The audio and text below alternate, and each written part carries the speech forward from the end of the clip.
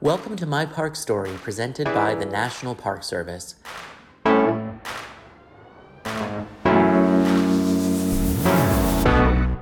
People form connections with their favorite national parks and programs, and this Parkcast is a place to come together and share those stories. I'm your host, Dave Barak. In this episode, we speak with social media specialist for the National Park Service, Matt Turner. Well, you may not know his name, but you might know my next guest by his tweets. Here are some examples. To avoid crowds, visit areas less crowded. One day you'll find someone who is obsessed with you. It's probably going to be a squirrel. When hiking, the early bird gets the face full of spider webs. Bring a tall friend and let them lead. Folks, I am really excited to introduce you to Matt Turner, our social media specialist at the National Park Service. Hi, Matt. Hey, Dave. Great to be here. Thanks for joining us. Before we get to all your incredible work as the social media specialist, let's talk about how it all started. What's your park story? Yeah, I've had the opportunity to be with the Park Service starting actually right out of college. I took a seasonal job working in a fee booth down in Georgia at Fort Pulaski National Monument. And it was really only supposed to be a 3 or 4 month gig. And, here I am 17, 18 years later. So it's been quite an adventure. I've had the opportunity to work at several different parks and do social media, web work, give tours, work with the public, graphic design. So definitely a lot of cool stuff that I've been able to do just working with the Park Service. Fabulous. How long have you been in your current role as the social media specialist for the Park Service? Yeah, I joined our team in the Office of Communications back in the fall of 2018. Prior to that, I actually spent a few years in our Midwest regional office in Omaha, and then was in a couple parks moving around the country. Cool. So as the National Parks social media specialist, some might call you the voice of the national parks.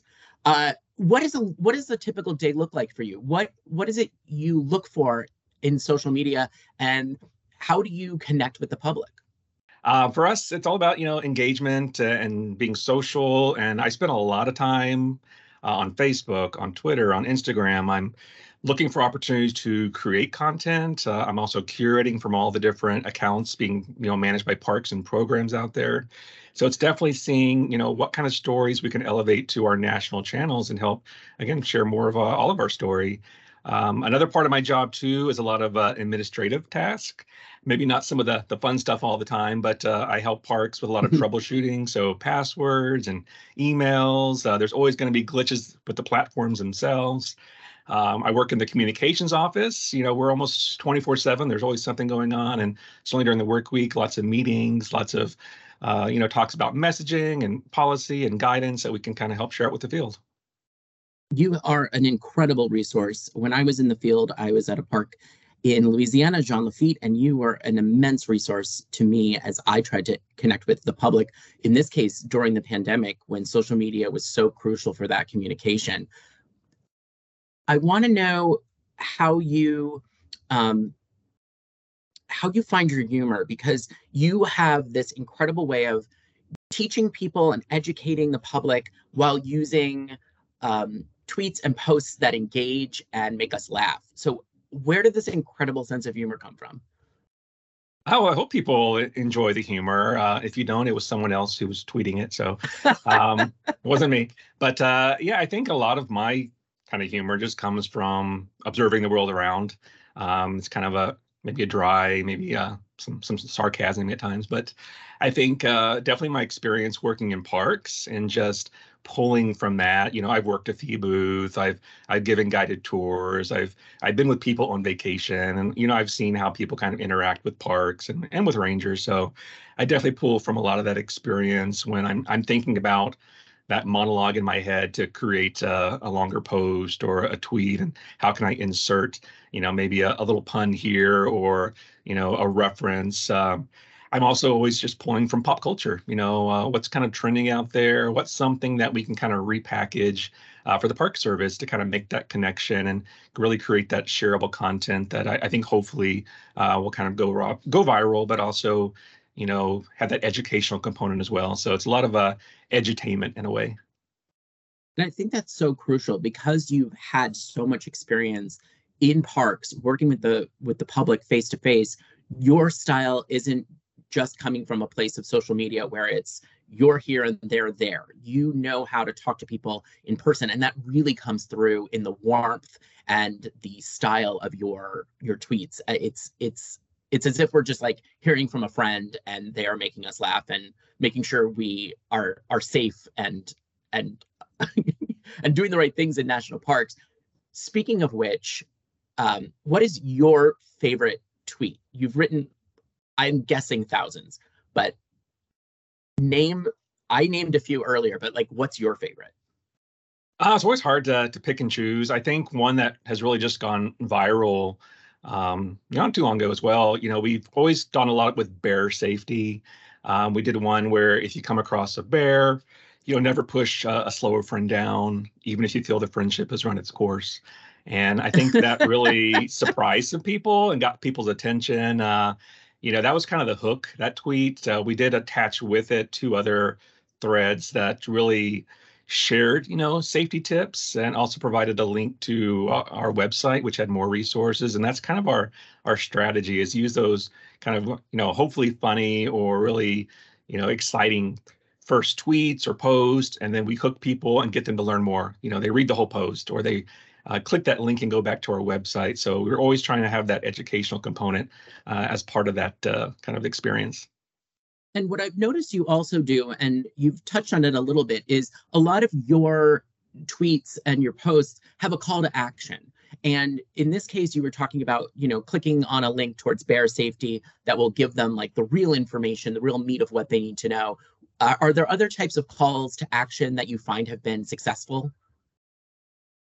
Yeah, for sure. I mean, social media is all about being social. We want that engagement. We want to have these conversations. So again, a lot of these call to actions, it's simple questions. We want to ask people to share their stories, their experiences, share us your great photos, share us your tips. A lot of people are out there on the trails. They have their favorites. They have, their kind of tips and tricks for a most successful experience. So we really want to have our entire kind of online community really come together and again share what they think special is about our national parks. You've talked about bears. They are popular online. What other animals get people's attention? Well, obviously the big animals, the bears, the bison, definitely an iconic symbol of the Park Service. So definitely we're always doing a lot of wildlife watching tips and kind of safety with a smile, with trying to get people to stay safe around these animals. It's almost like the bigger the animal, the closer that the public wants to get to them. So we're trying to warn them about, you don't want to end your vacation too soon. So definitely, use your Zoom on your camera and keep your distance, and hopefully you'll have a much better experience in your parks. Great. Speaking of experiences in parks, you told me once that you met Michael Douglas and Catherine Zeta-Jones at a park. And I want to know, were you on Wall Street or were you in Chicago? It's a good joke. That was epic moment. No, actually, it was in Savannah, Georgia.